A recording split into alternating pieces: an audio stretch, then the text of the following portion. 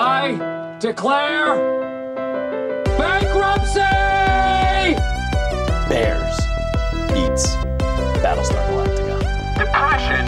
Isn't that just a fancy word for feeling bummed out? Dwight, you ignorant slut! Not only the years we've been at war, but from the moment, as a child, when we realized that the world could be conquered. You're listening to Great Scott. My name's Jay Ray, and with me is my desk mate, Jacob. What's up, buddy? Hey guys, how's it going? I'm glad to finally be here. It's been a crazy week for me. Over the weekend, my podcast computer died, so I managed to scrape together some old parts I had and some old parts from a friend and cobbled together a new machine. I'm on a new mic now. I don't know if it sounds any better or not, but yeah, I'm just happy to fucking be here. Boom, getting that explicit tag early in the show. I know, man. So we have some, so there's changes abound, right? We've got Jacob doing all these changes with his technology over there. We've got Franken computers and new microphones. You got me in this room, and I've got fans going, and I've got webcams gingerly placed on top of tripods and microphones in my face and funny hair going. But big change, bro. We have a sponsor, a new sponsor. Yes, we are now sponsored by Zencastr. They are the people that have helped us make our audio much better. Some of the people on Reddit mentioned how much better we sound. They're great if you're into podcasting or anything like that. They're the single best thing I found online for it. If you use promo code Broken Jars, all caps, and it is case sensitive, so you need all caps, you get 20% off for a 3-month plan or a yearly plan. So it's pretty good.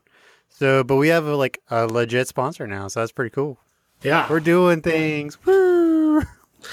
And for real, we can attest to the quality of the whole service. So if you are a budding podcaster who has people kind of strewn about who participate in your shows, Zencastr is the way to go. Mm-hmm. And utilize our code to get a cool discount. And, yeah, it's great. And one thing that's nice about them is they do have automatic post-processing. So if you don't want to deal with putting your stuff into Audacity and all the other stuff, you just click a couple of buttons and it does it all for you, and it's super nice. It's great. We love it. It is great. You'll love it. End of commercial.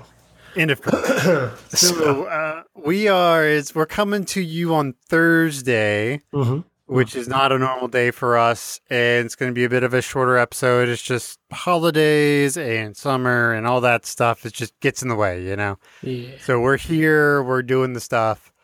So we're hitting up, first episode today is Heavy Competition. So, oh my goodness, there's your notes. Okay. Yeah. Which is directed by Ken Whittingham and directed by Ryan Coe, which I believe is his first directing credit. I think that's correct. But I don't know. So we're deep into the Michael Scott Paper Company story here. We've seen that they have their office. We see that we've had their dream team put together, and now we're cooking. Now we're doing some sales, right? We had gas. Exactly, and it's kind of putting Dunder Mifflin in a position of having to be defensive, right? Right, which is something they're probably not used to. I mean, they're the big player, right? They put Prince Family Paper out of business, so maybe they just, it's not something they're used to. And plus, the thing is Michael's got an advantage here, right? He knows all these people personally. He's dealt with them before. He's got his giant Rolodex of color-coded information. Right. I mean, so to kind of just really showcase the eliteness that is the Michael Scott Paper Company, we're treated to cheese poofs. There's a lot of downtime, I guess, in the office of Michael Scott Paper Company. There's only so much cold calling you can do, man. So you got to Which start is chucking. something Yeah. I could never do. People are like, why don't you go into sales? Or like when I was like right out of school, all these people wanted me to be a salesperson. Like if I had to sell to survive, I would starve to death. Yeah. Like it's just not in my DNA to be a sales guy. Yeah, I'm with you. There's like so much I don't know what it's called, but there's like a sneakiness to it, you know? In my job I run into sales reps a lot because people are trying to sell me stuff. I'm supporting my own company, sales reps or whatever, but there's like this kind of, I don't know, they always talk to you with like a purpose, and because of that, nothing they ever say is genuine. And yeah, it's not a slope I wanted to slip down myself either. So I've made sure that it's hard for me to do so by my shining personality. But that being said, I could definitely give people a run for their money in cheese poof mouth catching. Really? Oh yeah. I show you now, but I've already chucked all my poofs, cheesed them in my. Ryan, who is a member of Broken Jars, we used to be very good at this type of thing when we lived near each other, and I once dropped an Altoid in his mouth from a third-story balcony. Boy, that is like asking for either a choked and dead Ryan or a chip tooth. They laid it right on his tongue. It was like, wow. Who are the basketball guys on YouTube? I was just trying to figure out who the hell what they're called. Bro something? Hijack? Hoopla? I don't know. Let us know in the comments, gang. Because we forget it. Dude Perfect. That's who it is. Dude Perfect. That's it. Not bro. It's dude. Oh, I don't feel bad. My first thought was bro too. Yeah. Yeah, so we just kind of see them do some fancy tricks. They're bouncing off of clocks, and they're throwing it way across the room, and the piece de resistance is everybody throwing it into each other's mouth at the same time. It's all very impressive, and we're treated to, I guess they have a Pavlovian response that when they see a mouth agape, they must chuck a cheese poof. So Pam's doing her talking head, and she's just sitting there and she yawns, and then just cheese poofs come flying in out of nowhere.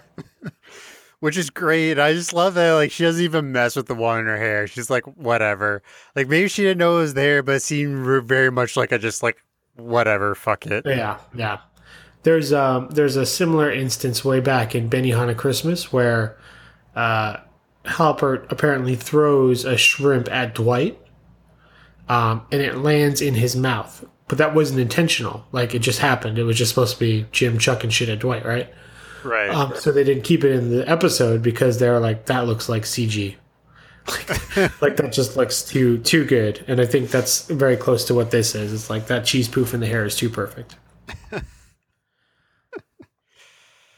So we're kind of treated to, we have some instances of Pam going up to Dunder Mifflin just to kind of visit, right? Right. And in this particular case, Andy is selling off different bits of his wedding. Right, which becomes sort of like the B storyline. But so he is demoing Here Comes Trouble, trying to get them to sing or perform at their wedding, which I don't know if I could do. I mean, really, an a cappella group to march down the aisle towards? Well, the Pentatonics are dope, and they're very in right now. But if I could get the ladies from Pitch Perfect to but they're the ladies from Pitch Perfect. I mean, come on. All of them are actually singing, and well, I know they are all actually singing. I'm just saying. I mean, that's a little different when they're like legit movie stars and stuff. No, yes, I totally want Anna Kendrick at my wedding. Yeah, no, I think Andy Bernard and Becca Mitchells, which is Anna Kendrick's name in Pitch Perfect, I think are basically on par in their professionalism of acapella-ness. Oh, Becca would totally crush Andy. No, how dare you? Andy Andy seems like would, an angel. Andy would try to hit on Becca, and it would just totally throw him off his game. There's no way in hell he could outdo or even come to the level of Becca. Well, I mean, it sounds like you've never heard his bass solo. Because it is. I mean, he's so excited for it. That thing plays, and like, it doesn't sound in the same key or anything. It's just it helps. Whenever I see that scene, all I can think of is Jack Black in School of Rock, because there's so many times where he does those kind of solos where he's like ding ding, like you're gonna do this. It's like ding ding ding ding, all this other stuff. So it's like I just always think of that. When I see this part, you have here in your notes $9,000 for Here Comes Trouble. Right, that's a lot of money. Yeah, would I pay $9,000 for Anna Kendrick to sing at my wedding? If I had the money to spend, yeah, sure, that's what it is. But if I was like going through the regular pains of planning a wedding, which I will never have to do, fortunately. But if I was, no, it seems like an unnecessary expense. Now, if I could get, the Pitch Perfect girls to like play a concert during the reception for $9,000, that's probably worth it. Yeah, the whole full crew. set, Right. Minus Rebel Wilson. I feel like she'd be disruptive. I'm trying to have a low-key event, and I think she might turn it into a rager,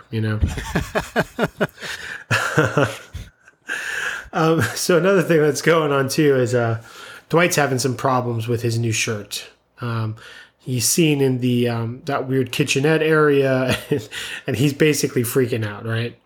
Right. He's like, because it's a long sleeve shirt, which I swear we've seen him in it before. Like he wears, I think, like yellow long sleeve shirts or something.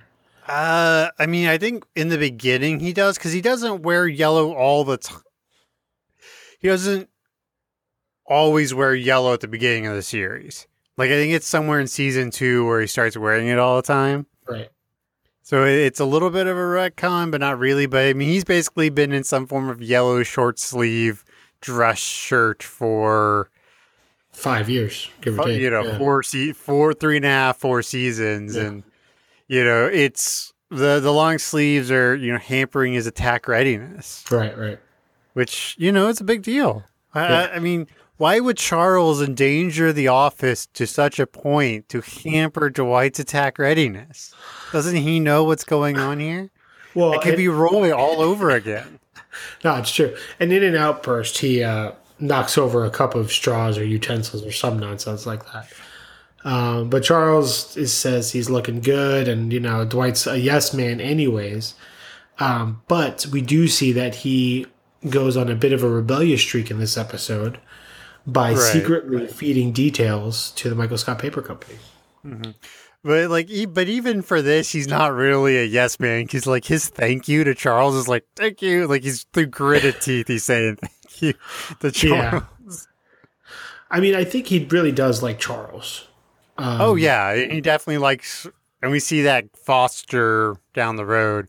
But we get this great talking head with him when he was talking about how Dunder Mifflin used to be like Rome, war-torn Poland, and Wild Poland. And stuff, yeah. And there was just a lot going on, and that chaos I thrived. Yeah. So have you ever had a bad dress code? Well, so I'm a difficult fellow, Jacob. I'm not wearing it now, but I have a lip ring. I've got the stretched ears. I like jewelry. I got necklaces and bracelets, and I paint my nails and all that kind of stuff. So any semblance of a dress code is a difficult dress code for me. My current job, I get away with wearing a nice pair of jeans and a untucked button-up shirt, but even that sometimes feels criminal. Borderline, fascism. Fascism. It's tough. It's so weird because we live in this kind of era where, our Fortune 500 companies are like Google, right? all these like Silicon Valley young guy startups and stuff where people come out on stage and what are they wearing? They're wearing a vintage tee and like, faded jeans or whatever. And then you get into your job and then you can't do that. And it's like, but these are what millionaires wear. Millionaires wear, torn up Star Trek t-shirts, and I want to do that. Right, yeah. And I get it. It's like, I would understand dressing up when I know I have to meet someone. And as a marketing person, that's fairly often. But I understand that. But on a day where I'm not doing that kind of stuff and I'm doing design work or I'm composing campaign stuff or whatever, it seems like I should just be able to, I'm not even saying wear gym shorts, not even cargo shorts. A nice pair of Dickies, only half torn t-shirt, Only half. Only half. A little bit. 3/4, that's pushing it. Yeah, a little bit of the raccoon smoky eye makeup, whatever I got to do, whatever. No, all dress codes are terrible, so if I were Dwight, I would kill myself. Man, you would not have survived at my job. No. Up until recently, because they just relaxed the dress code. Up until recently, it was like Dockers, collared shirt, not tennis shoes. So it had to be like dressy kind of shoes. So I wore a pair of like Doc Marten boots because those are nice looking. Yeah. No, I started my professional career doing freelance weddings. So those were pretty bad because because there's two ways to do a wedding, Jacob. You could wear all black like a ninja, but that could be a t-shirt, and you're just supposed to be in the shadows. Or you dress to the nines and you try to blend in looking like you're somebody who's like there to attend the wedding. Right. And the people I tended to work for were not the ninja people. We were always the dress to the nines people. So I had like one suit. I only had to wear it every 2 weeks or whatever. And then the rest of the time I'm not doing nothing. I could have lived with that. But this constant button up is insane. It's terrible. Travesty. Okay. Anyways, tangent over. Where are we at? So yeah, we So Andy, okay, so Pam kind of has had some negative comments back when Andy's trying to sell stuff to her. So Right. Andy kind of pulls Jim aside and's like, hey man, like, listen, I'm looking out for you. Your lady is like a control freak. God, it's such a bitch move by Andy here. Like, you can't do this. Like, no matter how good of friends you are, you just cannot do what Andy is doing here at all. Right. Period. I mean, ultimately, and he won't say it, but what's really happening is he's just trying to bring Jim down so that him and Jim can be single bros, Like, there's no like, genuine concern. And look, I understand the whole you've had a bad relationship, so you're overcompensating thing, because Lord knows I've done it, but I mean, you just can't do this. Like, you can think it all you want, but you can't, like, just go to your bro like, hey, dude, you shouldn't be with that woman. Yeah, it's bro code. Ladies have it. People of different sexual orientations have it. It's just not something you're supposed to do in a regular societal context. I've only done that. I can only remember doing it once to a friend of mine. I was like, dude, you should not be with this girl. I mean, if it goes to that like actual craziness, right? If someone's being physically beaten or there's like obvious public abuse. But in this context, Andy is like, right. He's just way overreacting to everything. Which is not the first time we've seen him do it this season, right? No, because that's what Andy does. Well, because he was freaking out when Kevin was talking to Lynn. Right, it's definitely like his MO since he got dumped by Angela. Yeah, he's getting a little sensitive. I can understand it a little bit. That would be a hard thing to do to have to realize your fiance has been boning somebody else.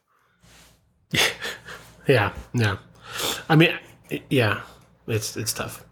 But Jim has a great line. It's really underrated because he kind of says it under his breath, but he's like, "You're coming at this with almost no knowledge, so Right. Of course I'm going to trust your opinion." Yeah. He says it right to his face, And Andy misses it somehow. No, Jim does that a lot to like Michael and Dwight and stuff. Like he'll just kind of repeat the obvious thing that foreshadows that he is picking on them. I guess that's what's great about Jim, but also kind of like what made me eventually dislike him a little because he's a little jerky, you know. He can be, yeah, for sure. So and we flash back downstairs to Mike Scott Paper Company. He's gotten the info. Michael's gotten the info about Ed's tires. Yeah, Ed's tires. So he's he's telling Dwight or telling them, he's like, all right, look, talk about this, that you distrust women. And Pam is like, I'm not going to do that. And Ryan's like, oh, I can get there. It's like, good. Yeah, it's terrible. And we learned about the Michael Scott Paper Company morning cheer. Yeah, which is basically an insult cheer from like Bring It On. So it's UGLY. You ain't got no alibi. You ugly. Yes, I'm not gonna cheer it out, but that's what it is. Yeah, I mean, Michael's not very creative. He's like, hey, this is great. Then we should do this. Everybody's gonna love it. It'll pump us up.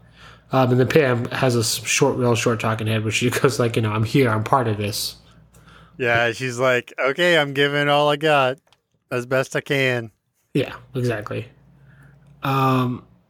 So Charles brings in Dwight, and he kind of does the thing that Michael never does, which is like to give him props to his face. He's like, you've been doing good. You've been handling this whole thing well, and I just want to make sure that you know that I know. And like, and I want to give you more responsibility, and we should go have a drink this week. Basically, everything Dwight's ever wanted, right, for Michael to do, yeah. Right. And it kind of turns Dwight a little into it being more difficult for him to kind of help out Michael, right? Right. And is this when the phone call is? The Will Smith.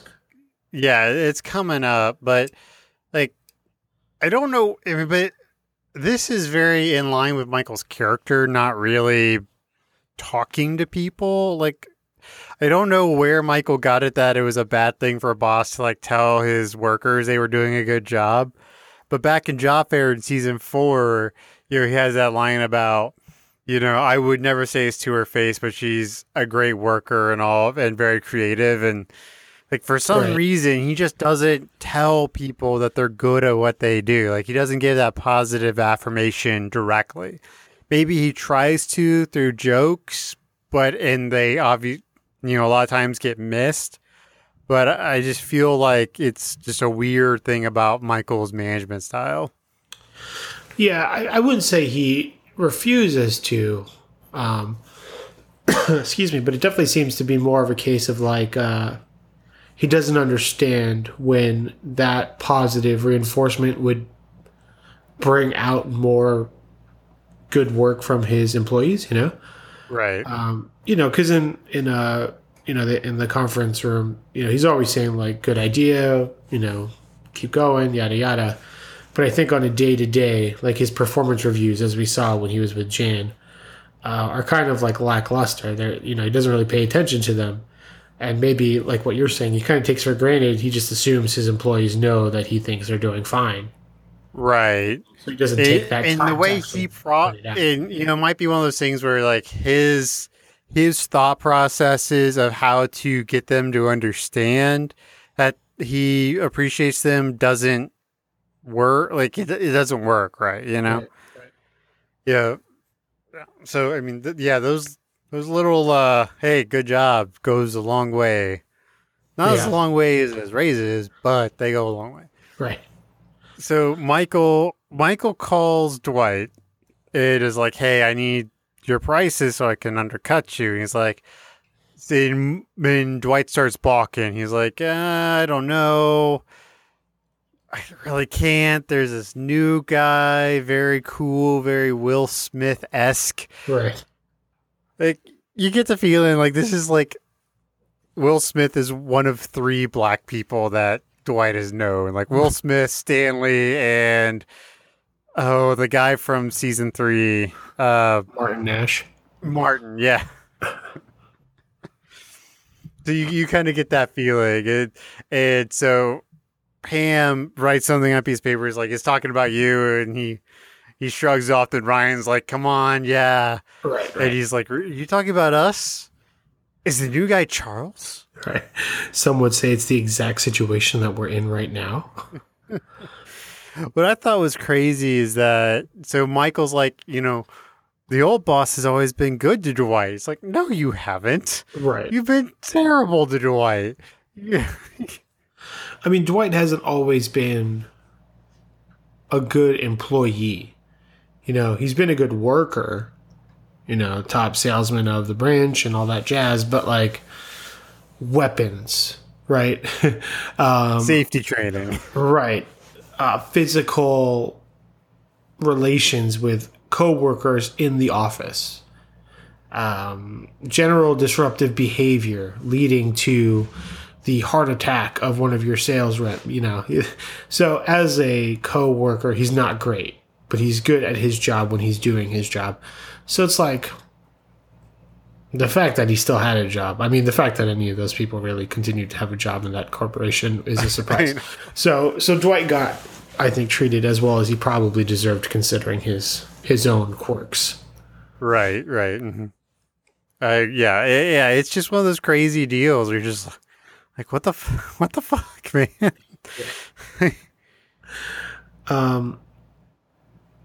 Yeah, and you respect dibs, right? Right. I'm not a barbarian. I love that. Yeah. So, I mean, and this, of course, leads to a sting operation outside by the dumpsters, where Michael goes to, he thinks he's going for a regular meet and greet with Dwight, where they're going to share some of this information, and Mike's going to try to bribe him with $3 or whatever. But Charles is there. I'm surprised Charles didn't hit Michael. Right, because obviously we've seen that Michael aggravates him to the point of that before. But I mean, I think too, Charles might have a better sense of business than Michael. Mm-hmm. So he might see at this stage where the Michael Scott Paper Company could be heading in the next episode. Like, not specifically, but he just knows, the logistics of a brand new business starting out in this particular industry is probably not great. So he doesn't have to, he doesn't have to get angry about it. Michael Scott is more of just a nuisance at this point, Mm-hmm. But when Michael goes back to tell the troops, he reveals that he was hit with a pea-filled balloon. I don't know how it got in there. A funnel, maybe? I know, he really, dives deep into this particular analogy. Right. And, Charles is like, look, we can't do this. You just can't do this, okay? You just can't do it. Right. Period. Right.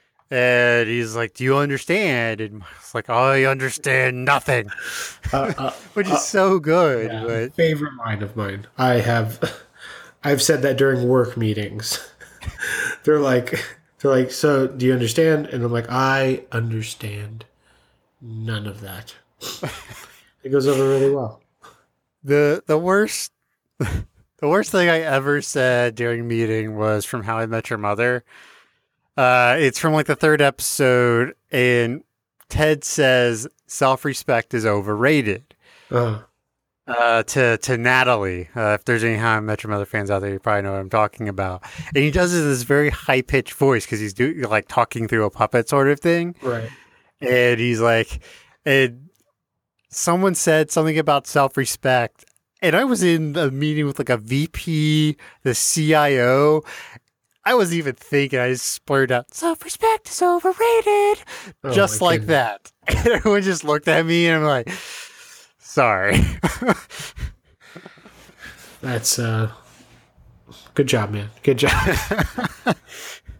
So we give flashback to Jim. He's messing with Andy again. And Andy's just like, I'm so happy. He says like, I'm happy like 10 times Right. to Jim. And he's like, hey, let me be your traveling pants. Right. Which I don't know jack shit about that book / movie except for Alexis Bledel was in it. She was one of the girls. She was one of the pant legs, I believe. But I don't even know what like the pants symbolize. So Pants, man. like is it actually pants? Oh yeah. Or is it like I believe from my time at Blockbuster that they were like a good luck charm type pant. And I believe the context of the movie takes place either when all the girls are together or with whoever's wearing the pants at the time.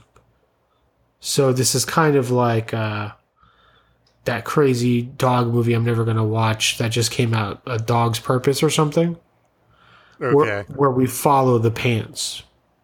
And these are the adventures of the pants amongst these friends. Okay, well, that's more than I ever knew about that movie, and that's the most I'll ever know about that movie. There you go. But so then Michael, like, he's had it. He's just had it with Dwight, and he throws down the gauntlet. He's like, "Look, I'm gonna come after you. I'm gonna come after you hard. I brought you in this world. I can take you out." Right. You know, quote Bill Cosby. And so we find out that he's going after HarperCollins. Yep. The book publisher, right? Which, I mean, that's huge, right? Yeah. I mean, they can't be... Well, they refer to it as the whale, right? Like that's one of Dwight's biggest customers. Right, but they can't be their only paper supplier, right? No. Yeah, you're right. It's probably there's just that local branch of them or something. But, you know, who knows? Right. I mean, I don't know. I don't know how many does like HarperCollins have multiple book presses or. Yeah, I don't really understand how book presses work. I totally skipped learning about it, and I'm back into ebooks now, and I'm like, oh, I get that. That's just words. That's just digital words. Yeah, so then we're kind of treated to this like really interesting side of Michael, where he kind of gets a little sadistic, right? So he says his hard comment really lands hard on that D. That's what she said. Boom. And then he says, you're going to listen while I steal your biggest client, and then puts his phone in his pocket, and like he's at the place, right? Right. And it's so slick. Yeah. Like, yeah. He doesn't get because this is after the whole lunch thing. Oh, that's right. The whole lunch debacle. Wait, is that? Yeah. No, that's next up. Is that next? No, it's this episode. This episode. Right. And, you know, like, so Dwight steals everything from him. And so he just decides that, hey, look, we're going to do it. Yeah. You know, he's coming after you. And you see this great move by him. Like, Dwight tries to call Schofield, gets nothing. Right. Michael calls Schofield, gets directly through. Yeah. Because he's got the Scranton, Wilkes-Barre Scranton tickets, whatever.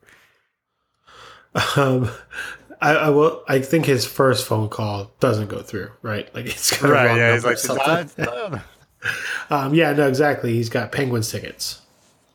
Right. And this is where we really see him with the Rolodex. He's like talking like, hey, did so-and-so ever make JV? Da-da-da-da, you know, all this stuff. And I really like these set of episodes because you see glimmers of why Michael is the manager and why you would, if you caught Michael on the right day, why you think he would be really good at this job. You know, because he's smooth, you know, he knows how to sell. He knows how to do that relationship building type sell. And it's really cool to see. Yeah. I mean, we see it at the Chili's. Right. And then we see it again during Pretzel Day. You know, where Pam is tasked with kind of monitoring Michael's daily thing. And like there's a whole chunk of time that is just dedicated to Cosby impressions, speaking of that son of a bitch. But then by the end of the day, he closes some huge account. And like Pam is like, this is like a big deal. And he's like, oh, whatever, you know, it's just what I do. So he spent 7 hours of his 8-hour day fooling around, eating pretzels and listening to Gary Glitter. But he still closes the big sale, which basically makes up for the entire day of him slacking off, you know? He says a thing in another episode regarding Jim, I think it's during Beach Day, where he's like, he's not a very hard worker. You know, he can finish in an hour that takes me a whole day. Right, and that's right. kind of like a parallel where, like, yeah, Michael probably could have closed that deal before lunch, you know? But he's futzing around and he doesn't finish it till 5:30 or whatever. But so he's in the office of Schofield. Dwight has to make a mad dash to get over there. He's changing his shirt in the car and stuff. He's still fixing his tie. By the time he gets to the secretary. Yeah, some sweet hockey moves and avoids it. Then he just starts kind of like berating Mr. Schofield with facts about their relationship and the timeline that took place. Right. April 13th, 2002, a Saturday. Yeah. Yeah, he's like, notice my recall and persistence. Which maybe in a different context would be kind of a compelling argument, but it's kind of disruptive when it's in the middle of another meeting. Right. So we learned that Dunder Mifflin has closed 2 branches. Which 2? Well, Stanford. Well, that was 2 years ago. He said this year. This year. I don't know then. I mean, because Utica's still up. Buffalo is the one that closes in Company Picnic, I think. Right. So we don't know that yet. Nashua is still open. Holly just transfers? Is that how that goes?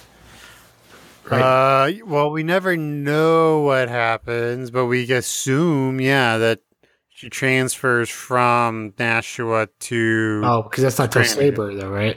Right, that's not until next season. Yeah. Or 2 seasons. I think it's 2 seasons from now, actually. Yeah, it might be a while. So I don't think I know enough Dunder Mifflin branches to pick that up. So two branches that we've never heard of before. That's right. There's trivia here. No, there isn't. Okay, great. So it kind of ends on a, it seems like that Schofield might go with Michael, maybe. Right, and we learned that all of Michael's colors means don't talk about it. Green means go ahead and shut up about it. Orange means orange glad you didn't bring it up. Right, because as Michael leaves, Dwight says, "How's your gay son?" Right, which I think the idea of asking about Mr. Schofield's children is not bad. It's the it's the specificity of how is your gay son is probably not right. Hence the green sticker. Go ahead and shut up about it. Right. And we close out with, assuming, setting a record for most cheesy poofs in each other's mouths. Yeah. At 32. Who do you think that's real laughter, or were they acting? Like, were they like totally like business face stuffing cheese poofs into their mouth and then? Oh, they were cracking up, and right? Yeah. They were probably just filming and decided to like see what happened. Yeah, I'm surprised we didn't see orange colored drool coming out of people's mouths. This is nasty stuff, man. All right, so what are you giving this episode? I like it. Like you said, it's kind of Michael where he thrives. So I'm going to give this episode a 4.1 out of 5. That's their worst sandwich. Wow, we are very close. I really enjoy this episode. It gets out of the bridges where I just really enjoy this episode. It hits on a lot of levels. So I gave this 4 out of 5 meatball parms. Oh, wow. Yeah, we're right there. We even got our ratings near each other. Yeah. We spend too much time together, J. Ray. That's what it is, man. My brother hit me up today and he was like, "Hey, by the way, The Office is going to be taken off Netflix." And I started freaking out. I'm like, I only personally own up till this season of The Office, and we're going to be wrapping it up in the next episode after this. And I'm like, well, now I have to like buy it if it's not on Netflix anymore. That's crazy. But of course, it was a rumor started on Twitter that went crazy. But I was just like, you son of a bitch. You had me panicking. I was freaking out. I'm looking up Amazon. I'm like, all right, season 6, The Office. I love it. Yeah, I saw a little bit about that today. It was like, no, that's not right. Yeah. All right, so our next episode is Broke, episode 25, written by Charlie Grandy and directed by our very own Stephen Codsworth Carell. Not His last. No. Okay, I was about to say, it's like, that's a really interesting trivia for you. No. Oh boy, my girlfriend's home. Featuring my girlfriend from the hallway. Ta-da! All right, so yeah, this episode continues the storyline of the Michael Scott Paper Company. Right. We are treated to their traditional 5 a.m. ritual of delivering paper. Oh, I couldn't. I mean, not that I couldn't, but oof. I mean, I get up fairly early. I get up 5:45 every morning. Right. But being functional at 5 a.m., that's tough. Yeah. Part of my freelance lifestyle before I became whatever monstrosity I am before you. I used to work at like kind of like random events, and this one event I worked at was called GSauce, the Garden State Outdoor Sports Show. It was it was down in Edison, New Jersey. It's one of those occasions where I had to suit up proper. I had to get there at like the ass crack of dawn because I'm setting up camera equipment and televisions and all this kind of crazy jazz. And I remember waking up that morning and I was like, oh yeah, this is great. Like I could do this. But it was a three-day job. So that was Friday. So by Saturday, I'm like, you sons of bitches. This is the worst. What kind of old McDonald time frame is this? It was terrible. Yeah, so I think like one day sometimes it's nice, but every morning, terrible. It's never nice. No. But it's easier to do like one or like, get up a bit earlier. Right. And honestly, if Michael was the guy picking me up, that would be worse. Because we see him try to pick up Ryan. Right. He's like, keep inching the van forward. Yeah. I mean, if I was Ryan, I'd quit. A year ago, I was the VP of one of the most popular paper companies in the world. A couple months after that, I was in prison. And now I'm trying to get into this van that says Church of something in Korean. Hallelujah, Church of Scranton, I think is what it is. Yeah, so I would have quit. But Ryan sticks it out. He keeps going. And then we go. You assume it's a paycheck of some kind. Well, that's like, true. Or have they even taken a paycheck yet? Like, there's all sorts of weird business questions in this episode. Well, right, especially in this episode where we find out that they have no money, or will have no money shortly. Right. So like he picks up Pam and he starts yelling at, like, it's got to be like 5:15 in the morning and he's yelling about boners, his boner in this like neighborhood. It's like, it's not as bad as someone mowing their lawn at 5:15 in the morning, but it's pretty fucking close. In the context of my household, my girlfriend wakes up way before me. She wakes up at like 6 o'clock, right, on the nose. I'm in bed till 7:40. I hate you. I know. So by 6 o'clock, she's up. She's taking the dog out. She's making herself breakfast. She's, watching some TV. She's playing some video games. She's got like a whole routine, very organized. 7:40 strolls by, like, I'm like trying to find my pants still. I'm brushing my teeth while I'm trying to eat waffles at the same time.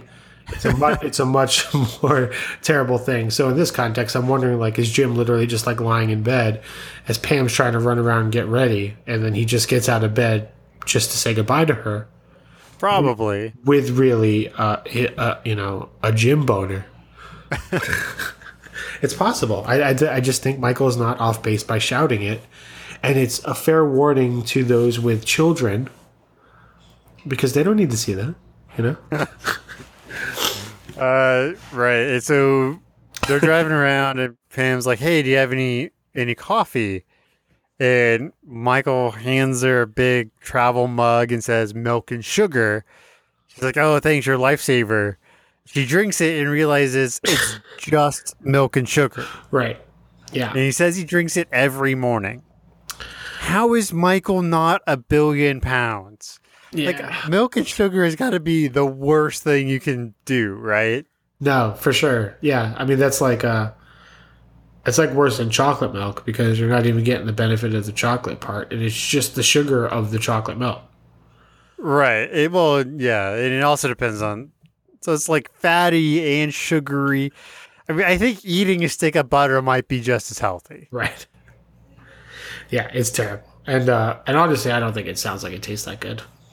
I mean, maybe it tastes fine, but I mean, I've had milk and rice or milk and sugar, like you cook rice up in it. And that's not bad for like instead of like cereal in the morning, do that. But oh no, I couldn't just drink it.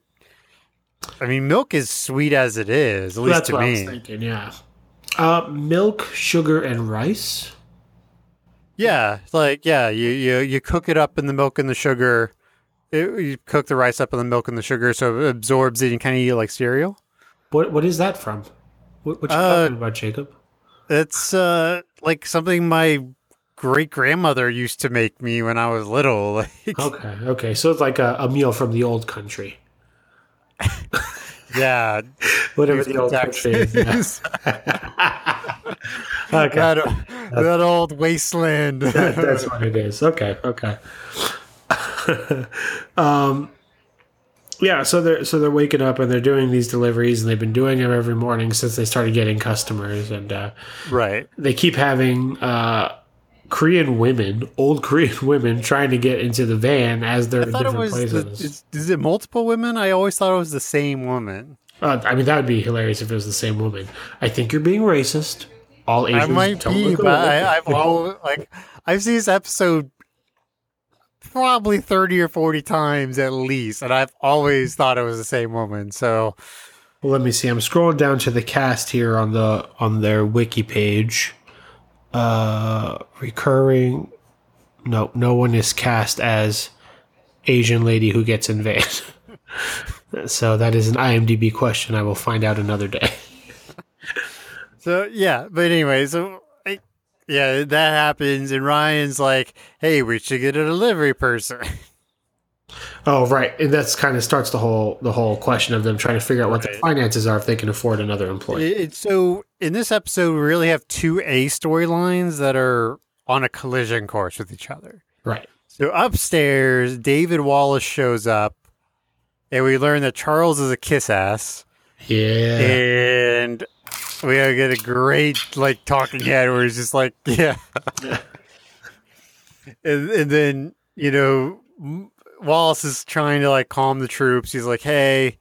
He says hi. Right. And Kelly's like, hi.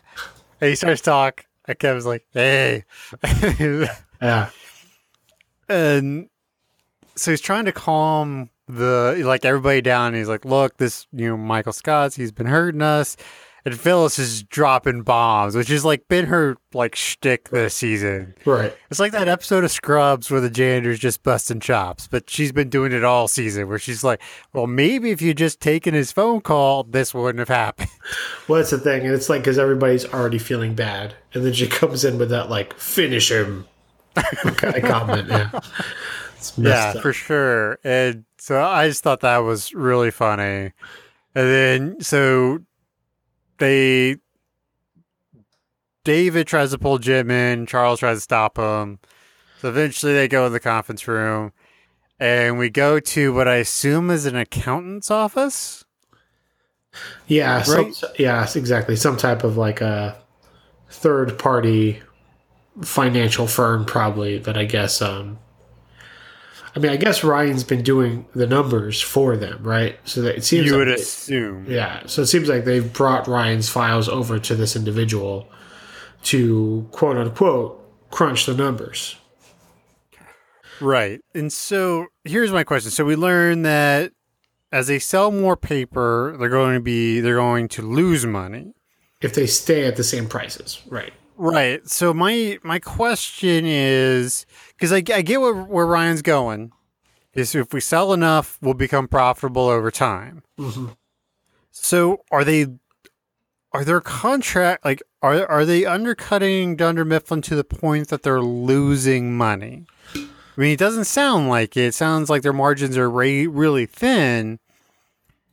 But I mean, they have some biggish clients. They should have some, or unless they're like a dollar a ream or a dollar a box sort of margins, like thin. Like this just doesn't make sense to me. Yeah, I mean, I imagine it's not just the prices of the product itself, but it's the overhead. Right. know? Well, and that's part of it, but Well, like as they sell more, like they'll definitely not be able to have enough to hire another person, but then they'll have to start paying more hours for the people who already work there because they're out delivering more paper. right. It's just that their margins, like they're not just thin, they're non-existent. Yeah, I mean, for the company I work for deals with like cheap stuff. We sell, we'll sell a product at 35 cents, and it cost us only, like 34 cents to make it. Sometimes we're talking about a penny per piece of a product. So in that case, we make money by selling in bulk. Right. So I wonder if also that's another problem of theirs is because they have a church van as a delivery vehicle. And they just can't get the volume to get there. Yeah. So maybe eventually they would actually turn around. But it just seems like some of their contracts they have are losing money. Yeah, I mean, the guy also said that Ryan was using the wrong model. The fixed price model. Right, based on The variable cost model.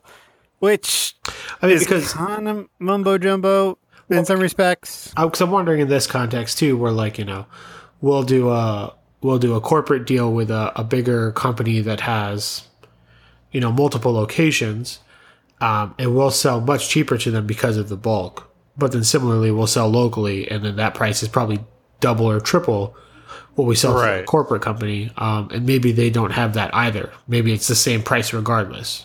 Right. There's got to be a disconnect somewhere in their pricing. Yeah.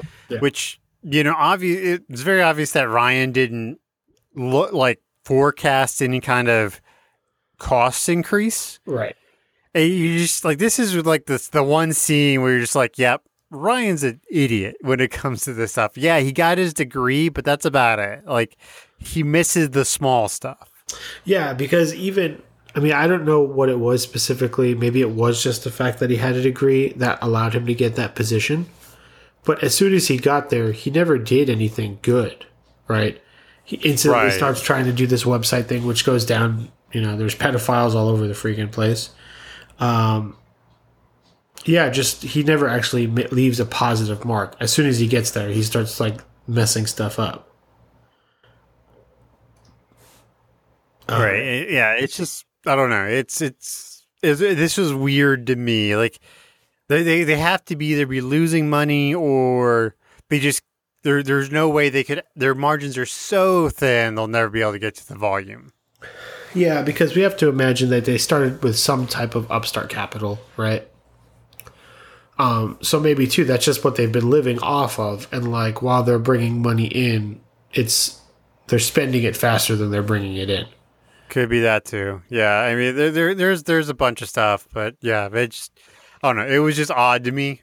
Yeah. No, it's reasonable. I mean, Michael obviously wouldn't know, and then neither would Pam. Right. And he would trust Ryan. Correct. That's right. Which is always a mistake. That's right. Never trust Ryan, ever. No. So Michael Scott Paper Company is now facing this bankruptcy situation. They're sitting on the they're floor. essentially out of money. That's right. And they just kind of start being depressed sad sacks. We find out that Pam was looking for a second job that she got no callbacks for, all these kind of cruddy retail jobs. We find out that Ryan never went to Thailand. He was in Fort Lauderdale. Fort Lauderdale. But it was a great Thai place. Or a place with amazing pad Thai or something. Michael loves pad Thai. He's never had pad Thai. Right. And then So- Michael starts talking about this notion of the day Steve Martin died.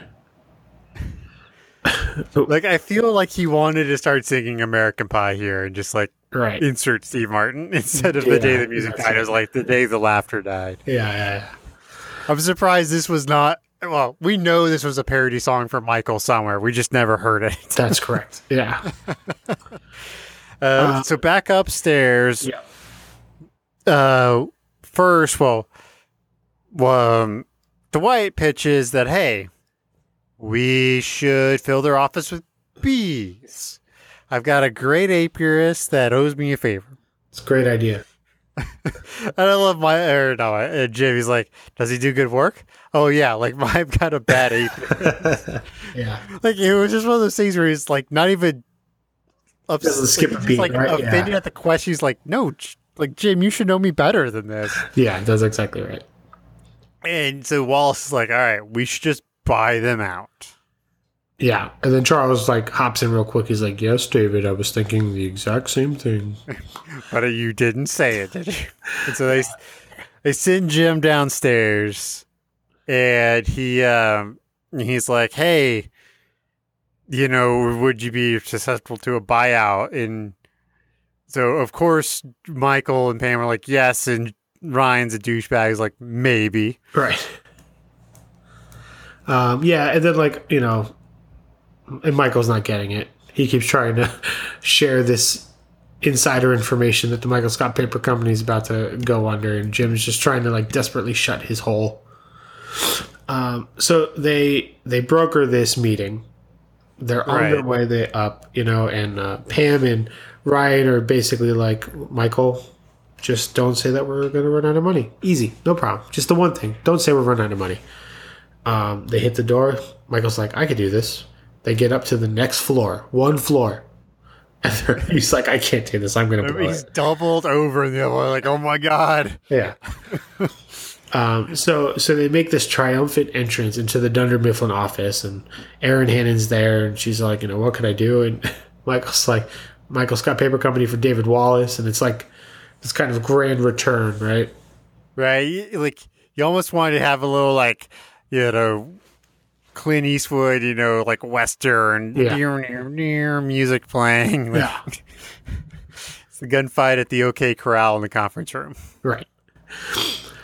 So they get into this meeting, and it's... Ooh, we can't skip this. There's a great Michael line. He's like, how the turntables have turned. It's like, well, that is what they do, Michael. They do turn. And David It's Wallace in just the kind name. of gives this face. It's all like, man, it's been a while since I heard a Michaelism. I've missed this, but not really. So they get in there, and it's Charles Minor, David Wallace versus the entirety of Michael Scott Paper Company, Right. with obviously Michael leading the charge. And as David starts talking, Michael shuts him down right away. He's like, I don't even want to hear your first off. Yeah. I want to hear your second off. yeah, what's your second offer? And it's $12,000. Right. So 4,000 a person. So after taxes, after taxes, you're talking like $3,000 a person, $2,000 a person. Now, I got to say, without knowing what their starting capital was, I can't say if this is insulting or not, Oh, it's definitely, That's what I mean. Like, if they started with 12,000, they're breaking even, and maybe that's not the worst. right. Because there's no way they had much more than that, No, there's no way. It's Michael here. Come Yeah, on. exactly. I mean, his own Nana one. What were they calling him? Was it Nana? It was Nana. Yeah. Yeah. And So- then, Wallace starts getting into Michael's like, look, I know your margins.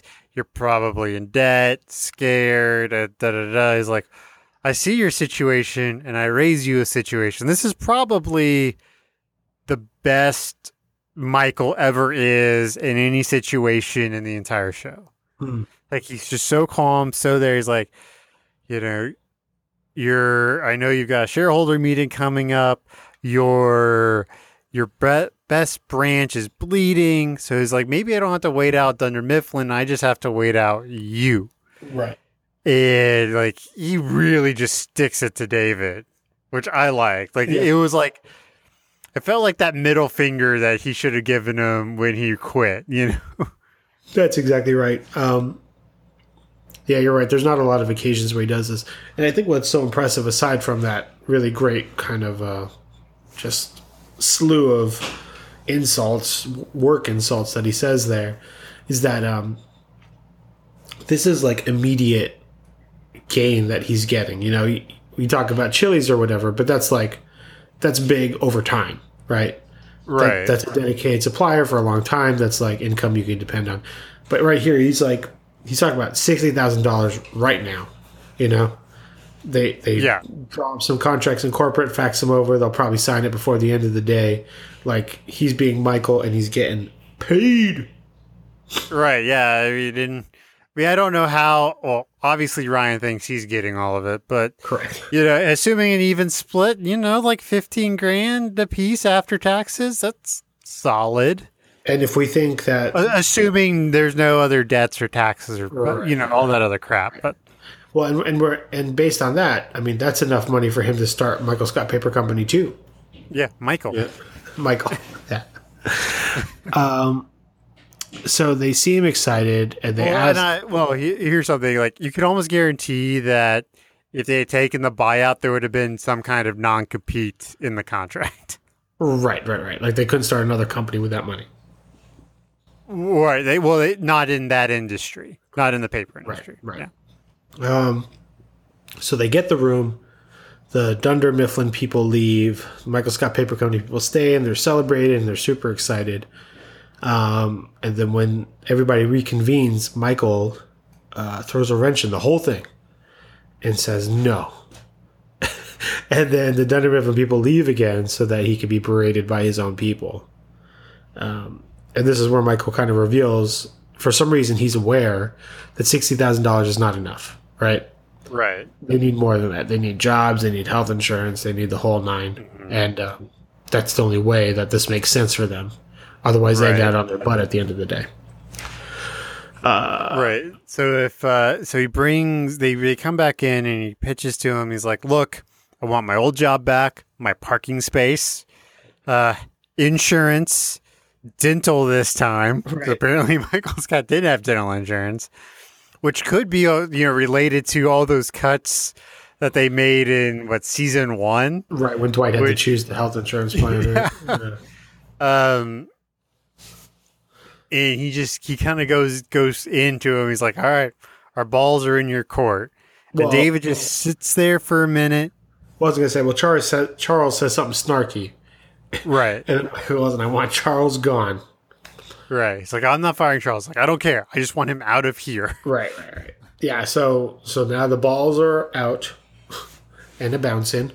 And it's really interesting because David doesn't leave to confer with anybody. He just kind of makes a decision there. Right. And so it's like, does he have this authority? Or is it one of those things where he knows he can get it through? Because, I mean, if you think about the pitch to the board, it's like, look, we have an open manager spot that's filled. Right. We have, additional salespeople with experience. And granted, salespeople don't make a ton, they're more commission than salary, which is a whole episode arc later on, right? Yeah. So, and you can pitch it as, look, we're getting back the person with all these clients, and he was the manager of the most profitable branch, so we're getting him back. So it's probably easier to get through than just money. Yeah. Because it's money right away. Right. So like a $6,000 chunk, I mean, that's just a check, right? But like a salary, it will take some time for it to get out that 60 grand, and they won't be they'll be gaining all those customers back and getting that money. So the cost benefit analysis and all that crap. Right. Yeah. But I don't know if he can really authorize that. But again, this goes back to the whole thing where we're just like, where's the fucking CEO of Dunder Mifflin? Yeah. Well, there's another interesting thing here too, in that like a buyout probably requires shareholder approval, you know. Right, and essentially this is just hiring people. Correct. And that's why it's not such a big thing. Also. But, I mean, yeah, but then there's other things that go into that, because, like, you know, hiring and all this other stuff. So, anyway, it's I don't know if he had the authority, but he does it anyway. Right. And Michael, super happy, kicks Charles out, puts his foot up on the desk, like, yeah, this is mine. Yeah. I mean, even Ryan got hired back. Right. Yep. And then doesn't let Charles say his goodbye speech or whatever, kicks him out, does the Captain Morgan on Jim's desk. So, okay, here's a question. Do you think David capitulated because him not doing it for Michael earlier for something small cost him all of this? Like, all this headache, all this trouble was him just not giving in earlier, and he was too afraid to make that mistake. I don't know. I mean, the thing about... I don't really fully understand chief financial officers, right? Like, I don't know where they come from. I don't know what their responsibilities are. I don't know. Well, I mean, they're in charge of, like, accounting and finance. Well, that's the thing. Yeah. Are they just, like, super accountants? You know? Kind of. And they manage that, and they also... A lot of times they're involved in, like, high-level forecasting for companies, stuff like that. Well, that's what I wonder. Did really Michael just kind of out salesman David because David's kind of out of his depth, you know? Could be. Like I mean, he went in kind of assuming Michael's a bit of a joke because of, you know, Michael's history or whatever, and never seeing him in action. And then Michael kind of pulls out this whole thing, you know, of like how, from his perspective, Dunder Mifflin's the one who's really in trouble. And then David kind of defaults into like you know, okay, I'm the financial guy. He's saying some stuff that makes sense. Maybe I got to do it. maybe. I mean, yeah, it could be. Could be, for sure. Yeah, I don't... It's possible, though, that, like, you know, because he didn't give the figs sooner, now he's got to give Michael the job. Yeah. And also, too, there's probably a lot of pressure that we haven't directly seen of actual shareholders. Because, you know, like you said, this is their best branch. I mean, this branch is keeping them afloat, probably. I mean, the entire company depends on Scranton right now. And I was going to say, when Sabre buys them out, the only branch that stays in existence is Scranton. No, there's other branches. Of Dunder Mifflin, though? Right. They buy the branches. Because there's a Rochester branch. I mean, there's other... We see other branches in later seasons. But are those already Sabre branches? You know what I mean? No, I think they're Or are done. those Dunder They're Mifflin Dunder converted? Mifflin. Okay. Right. Okay. Right. All right. So, what are you going to give this episode? Also, a very good episode. I'm going to give it a 4 out of 5 turntables. That one I didn't think about as much. Again, I'm right there with you. This is a 4 out of 5 for me. Really good. You know, just a good episode all the way around. So I'm going to give it a 4 out of 5 if only he had children. That's when you really apply the pressure. Yeah. So we are Great Scott, a member of the Broken Jaws Broadcasting Network. Find us at brokenjaws.xyz. You can email us, brokenjarsbroadcasting@gmail.com. We're on Patreon if you want to give us some of your hard-earned money, which we will very much appreciate. We are sponsored by Zencastr, and yeah, you can find me at Jacob Ingalls on Twitter. You can find me at JAY_REY. Check out Dangerous to Go Alone. This week we talked about E3. So if you don't want to watch hours and hours of footage about video game nonsense, just listen to me and Amanda talk about it for 2 hours. Easy. Done. No problem. Nice. All right. Y'all have a good one. Bye.